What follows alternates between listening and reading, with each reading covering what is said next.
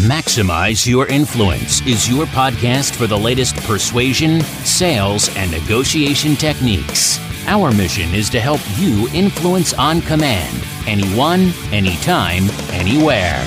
Your host is the author of Persuasion IQ, Laws of Charisma, and the best-selling book, Maximum Influence. Now, your host, Kurt Mortensen. Hello and welcome to Maximize Your Influence. This is Kurt Mortensen. This is podcast 444. Thanks for being here as we take a deep dive into how to persuade, motivate, influence, even persuade yourself. The good news today is we have a special guest today, Mindy Weinstein, PhD. She's a leading expert in digital marketing, has been named as one of the top women in the industry globally, founder of digital marketing firm Market Mindshift. She has trained thousands of professionals from organizations of all sizes, including Facebook, the Weather Channel, and the World Fuel Services. She has a PhD in psychology with an emphasis in technology and is marketing instructor at Grand Canyon University, as well as a program leader for the Wharton School of Columbia Business. Welcome, Mindy. Thank you so much for having me here. It's good to have you. We're going to take a deep dive into the world of scarcity, the human mind, why we do what we do. But first, we got to ask, it's tradition on the show, you got to tell us, what is the worst vegetable, in your opinion, on the planet and why? Oh, okay. Yes, I definitely have one. And hopefully, my teens don't hear me say this because I make them eat it. But I hate cooked cabbage. It's just gross. It's slimy and not my cup of tea. It's hard to fix cooked cabbage. I mean, some vegetables you put ranch on, but cooked gooey cabbage, I don't know if you can even fix that. Like, what are you going to do with that? I mean, I remember growing up, my mom, every St. Patrick's Day, she would make corned beef and cabbage. And that was like the worst meal of the year. I just would dread that meal. I don't think it tasted that bad, but the smell in the house, I think, you come home and you're like, really, dude, come on. Right. It's growing up. Like, today's going to be a bad day. We have to eat cabbage. I do remember that smell. Well, it's awesome to have you here. Let's also dive into, we got to talk about persuasion and influence. What do you feel as you look in the world right now? I mean, there's been a lot of changes, but what is the biggest persuasion or influence blunder you see out there? Well, it's interesting. I feel like scarcity, for example, I mean, that's what we're going to talk about today, I know. But that's one of the areas that there are a lot of blunders because I think people feel like they understand it. And so they'll start throwing out, emails and landing pages and things that say like, buy now or you'll miss out on this deal forever. It's like overdone. So like they keep doing it over and over and over again. And what happens with that is no one believes it after a while because it's like, well, you keep having this offer that seems to expire, seems too good to be true. So it all of a sudden becomes a very skeptical audience that you're trying to address. And as we know, I mean, people talk online. So if you mess up your reputation, it is going to be online and it's really hard to undo that. And so I see that happen with companies where it's just too much. Agreed. We call it the high lactose cheesy factor. And it kind of makes me mad as a persuader, like, you're ruining the industry. If you're going to use urgency and scarcity, use it the right way, not this sale ends today, last shoe in your size. Or, I mean, really, how many times can a furniture store go out of business? You're like, come on, people. True. I mean, be professional here, not this countdown clock that you could refresh and it goes back to 15 minutes. You're like, come on. So what do we do here? We have this law of persuasion that is so important that just drives people to action. And you got this other cheesy people that are just ruining it for us. Any thoughts there? To me, it's a matter of just not understanding how the principle works. And personally, why scarcity interests me the most is that when I was working on my PhD, I knew I wanted to do something for my dissertation on persuasion or influence because I was really interested in what motivates us. And my degree's in general psychology. So, and I'm a marketer. So of course I'm going to go that route with what motivates us to make a purchase. But I realized very early on that out of all the factors, scarcity tends to be one of the most powerful. But because we don't all understand it, we use it the wrong way.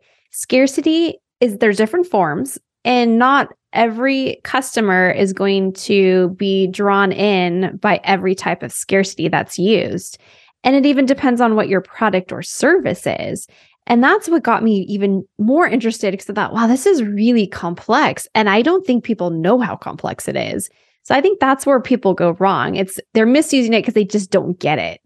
Yeah, I agree. I mean, well, they think they get it. They're like, They oh, do. well, I'll put a deadline on it. I'll say it's the last one left. And what is the worst example of scarcity? I mean, when it really doesn't work and it really backfires. Any thoughts on that? Well, there's a lot of them, so it's hard to just pinpoint. This is true. I mean, I'll tell you an example of one. And this is interesting because it's something just to watch out for again, because online, people talk and we know that we do that. If we're not happy, we might do a review. Even if we're happy, we'll do a review. And so there was one instance that I came across, or actually multiple, but I'm just going to give you this one story. And it was, someone had purchased something on a website. And of course, it showed that there was only one left. And then they bought it. And then they came back later, looked at the site again, and all of a sudden there was a lot left. The quantity had gone up. Now there's 5 left. And yes, that can be a glitch in the system. But when that happens a lot and over again, there's mistrust. And once you have lost a customer's trust, you've lost that revenue and you're not going to get them back. I've also seen instances where, salespeople might push too much. You got to make this decision right now, or, you'll lose this 20% discount I'm giving you, which depending on what service you're providing, if someone's not prepared for that. So one of the examples I included was even just like an accountant. And it was a story of someone I was talking to, and they're like, yeah, I was looking to hire an accountant. And all of a sudden the accountant told me, oh, well, this is my monthly rate if you decide to sign right now, and I'll send you the agreement. And the consultant I was talking to was like, I just didn't expect that from my accountant, and actually was turned off instead. And so there's just times where you've got to know who you're trying to reach. And again, it's not going to work for every product and every service and every person. Yeah, that's true. There's some industries where you're like, wait a minute, really? You're an accountant, you're not going to take my business? Right. Exactly. Well, sales today, well, we might extend it. But yeah, right. that does drive us crazy. But let's talk about the human brain for a bit. I've always been fascinated with, when we talk about scarcity, urgency, that psychological reactance, tell me, why is the brain more afraid of loss than gaining? I've heard some numbers 3 to 1. I mean, I don't know how they quantify that. What are your thoughts on that? Why is the brain so consumed so much more about the loss than the gain? Yeah, absolutely. And I can answer that in 2 different parts. I mean, I'm going to start just with what happens to the brain. I'll start with the brain activity because it's really interesting. There has been a lot of research done where brain scans were used to determine what happens to the human brain when faced with scarcity. And I'm not talking about when faced with scarcity of food or water, but with a product that's scarce. And so again, there's been MRI scans used and we can actually see the activity on the brain. So when faced with scarcity, there's 2 things that happen. The area of the brain that is in charge of valuation processing lights up. I mean, right away lights up. Something's scarce, it has to be more valuable. That's how our brains just automatically start triggering. The other thing that happens too in the brain is that when faced with a situation where something's scarce or it's going to be hard to get, but the brain where the decision processes go lights up right away. And it's a fast process, meaning that a lot of the normal steps that would be taken in making a decision are actually skipped.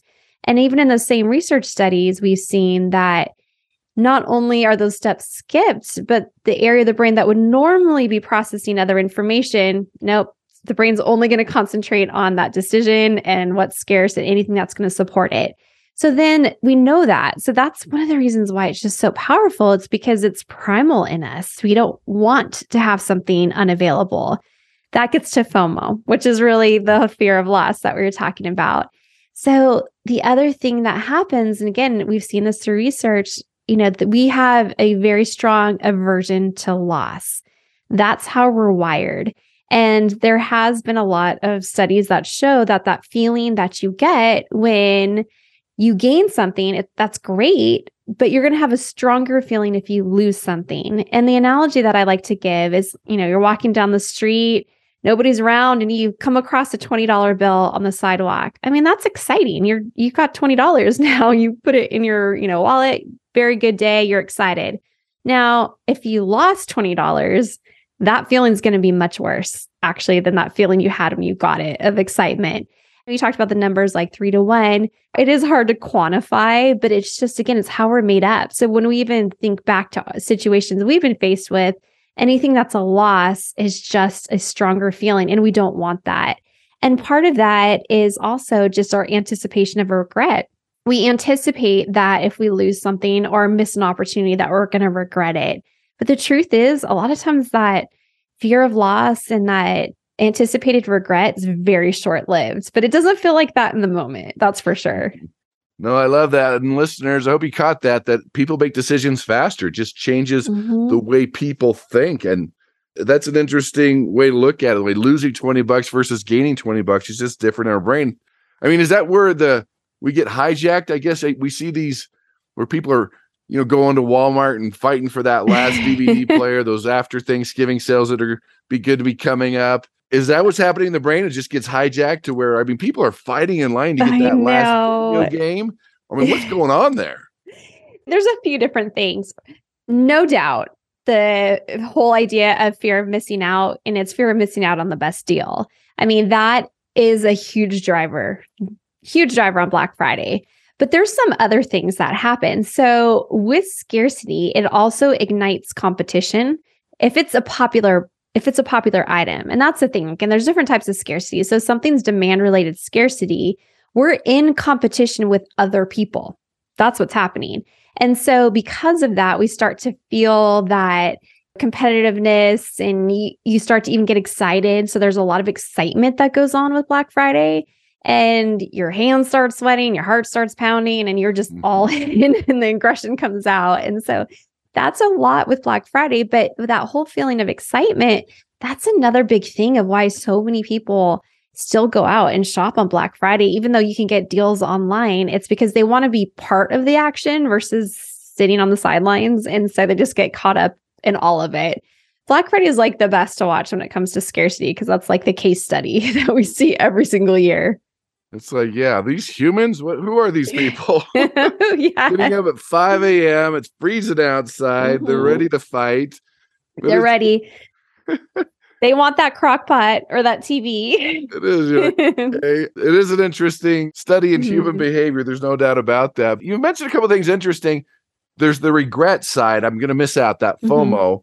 Then there's the competition, the excitement side. Is there a balance between that? I mean, it's interesting because there's those kind of very two extremes, the regret, I'm going to miss out, versus the excitement, the competition, I'm going to win. Do we balance that, or is that, what do you think about that? Well, it depends on the situation. And Black Friday ignites, I feel like, most of those. So, I mean, you have the excitement, you have the fear of missing out. That's why you're there. So, I mean, it ignites a lot of that. But, Black Friday is very specific, as the scarcity example. We don't always have the excitement feeling. Is if we're looking at a product that's running out, or something that we have to be on a wait list, or it's a limited time deal. I mean, we may or may not feel the excitement. I mean, most of the time we're going to have a lot of just that fear of missing out, or that concern about not taking action. I mean, it's interesting from a consumer standpoint is knowing that, like, if you get caught up in that, like, take a breather, because you're not going to continue to regret if you don't take action and buy something. From a sales perspective, it's knowing that people are prone to that is really powerful. And you always want to, from a business standpoint, knowing that FOMO is ignited by scarcity, it still has to be ethical, because like we just talked about, things can backfire too on you. And that short-term gain that you might get from sales, if it's something that's, you're doing just to ignite FOMO and, it's a little more manipulative, it's not going to be worth it in the long run. Yeah, I agree. I mean, people do the short term, they close the sale now, the unethical. You mentioned earlier the mistrust. Is there any recovery from that? I mean, I know trust is an all-time low. We've talked about that on the show before. But let's say someone has crossed that line. Is there any recovery from that, or is it just not maybe worth the effort for some people? Well, you can. I mean, it depends, of course, on the situation. I think you can build up your credibility again, and it just depends on the situation. If it was something that, it's promoted as a one-time only, promotion or sale, and you keep doing it and you've made customers mad, well, don't do any promotions for a while. Let it just lay low and respond to reviews, try to talk to customers, try to get more testimonials that are positive, more reviews that are positive, and that can help. I mean, but if it's something, of course, major, that could take a little bit of time. But I do feel like, a lot of that with trust, you can build it, because I think about that even with human relationships. I mean, trust in our relationships can be hurt and broken. A lot of times it can come back and be fixed. It just takes a while. And so that's a big thing. But just knowing that people are going to look online, it's just a matter of, let's own what's showing up online. Let's try to get, more positive things out there, and let's avoid those behaviors that we were doing in the past. Yeah, agreed. And I think we all need to think about our short-term gains versus that long-term trust, the value of a long-term customer. We forget that sometimes, but we've talked about a lot of the brain and what we do, maybe some of the negative. Let's talk about what are the steps, the best application to really cause people to just go crazy, I guess, to really want it. I mean, we've seen it in a good way to where, in a good way, in a seminar, I'm from the seminar where people running to the back, knocking people out of the way, so excited. I mean, what are the best steps, the best application here? Yeah. Okay. So I want to just lay out the 4 different types of scarcity that I look at from a research perspective. And, we see these. So as soon as I say them, I mean, I know everyone knows them, but breaking scarcity into 4 different categories. We have our demand-related scarcity. So that's when something's really popular. So it could be a service, it could be a product. Then you have your supply-related scarcity. So that's some type of distribution shortage. Or I always like to think of even consultants. If you're a consultant, you are going to be naturally have supply-related scarcity because you only have so much time. Like, time is limited. Then there's limited edition, which is actually really falls into supply-related, and then time-related. And that's where we see a lot of the sales, flash sales, and 20% off today only, that kind of thing, because there's a time restriction. So when we talk about practical application, there's 2 things to think about. It's what are you offering? What is your product or service? And then who is your target customer? Because I will tell you that there are some people who strive for uniqueness, and it's called a need for uniqueness. And those are the people who are drawn to supply-related scarcity, meaning something that not everybody else has, and also the limited edition, because they don't want to be like everyone else. They want to be unique. They look for self-expression. And those are the people that you see posting on, social media, with their latest and greatest. And then you have people who want to conform, that want to be part of a group. And that's really great for demand-related scarcity. And then the other area too, when it comes to just bringing people in, is a lot of businesses this could actually work for is anything that's exclusive, which does fall a little bit within supply related, but people want to feel special. You can be part of this exclusive group or this exclusive offering or invited to this exclusive event. We all like that. And then time related works for most things. But let me give you some actual examples. And so I got to interview a lot of different executives as I was working on my research. And it was amazing because I have a lot of the academic knowledge and the marketing practitioner side, but hearing how these bigger companies are using it was fascinating. So for example, I interviewed the CEO of 1-800-Flowers, and they also own Harry & David. What they do, because Harry & David, those are customers who like unique products. They ended up creating these subgroups or sub-communities is what they called them, where they would let you know, and you could join a group of 20 or 30, customers, and your group would get access to special things. And the example that was given to me was gourmet butter. Well, there was only so much butter that this woman had churned. She only provided it to local restaurants, but this exclusive group got the first opportunity to purchase it. So there was that feeling special, but we've seen a lot of different areas. But just kind of understanding your product, your service, and your customer is the first part. No, I'm glad you mentioned that. That feeling special part's one that we tend to forget sometimes, where that human need just to feel special, to feel wanted. They're part of a group. They're part of a something. And that's a huge thing we can add that to scarcity. And of course, we can all add the time issues. And I think a big part too, is, tell me about your research, is that maybe a reason behind that scarcity, not just to bring it up that the sale ends next week, but the reason behind that. Did that come up in your research? Yeah, I mean, it was interesting because most of the research just focuses on what are the responses to a scarcity condition. But, I think that anytime you can inform someone of the why, this is why this ends now or why this ends soon, what that does is that actually gives someone the ability to logically explain to anyone who asks, because right, a lot of times we just make purchases and do things and we want to be able to logically explain it. And so it gives them that chance of like, oh, well, I made sure to sign the contract because blah, blah, blah. This is what I was looking at. And so anytime we can give a logical reason to someone or that extra information to help them justify a purchase is definitely beneficial. Listeners, just remember, it is abused out there, but you still need to use it. You have to give them a reason to act. Otherwise, the human brain's just not going to act. They're going to take their time to do that. But this is great information. I'm a big believer in that urgency and that scarcity.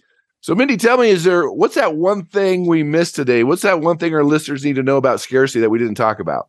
Well, I would say, especially from a personal, whether you're selling or talking to people, scarcity also does fall into a little bit of that category of playing hard to get. And not that you want to play hard to get, say, oh, I can't work with you, or no, you can't buy my product. Not what I'm talking about. But when we truly value the services that we're providing, or the product that we offer, and we truly do value it, and it's genuine and we believe in it, a lot of times scarcity happens naturally. So again, whether we're a consultant and our time's scarce, so can only work with so many clients, well, it doesn't hurt to mention that to a prospect of like, I would love to work with you, but I'm very selective, because you're valuing yourself. When you're thinking about your products, don't just keep throwing out discounts, because then there's a value issue there. And so those are things that I just feel like you got to keep in mind, in that it's really that area that not everyone thinks about when they hear scarcity, but it's a really important part of it.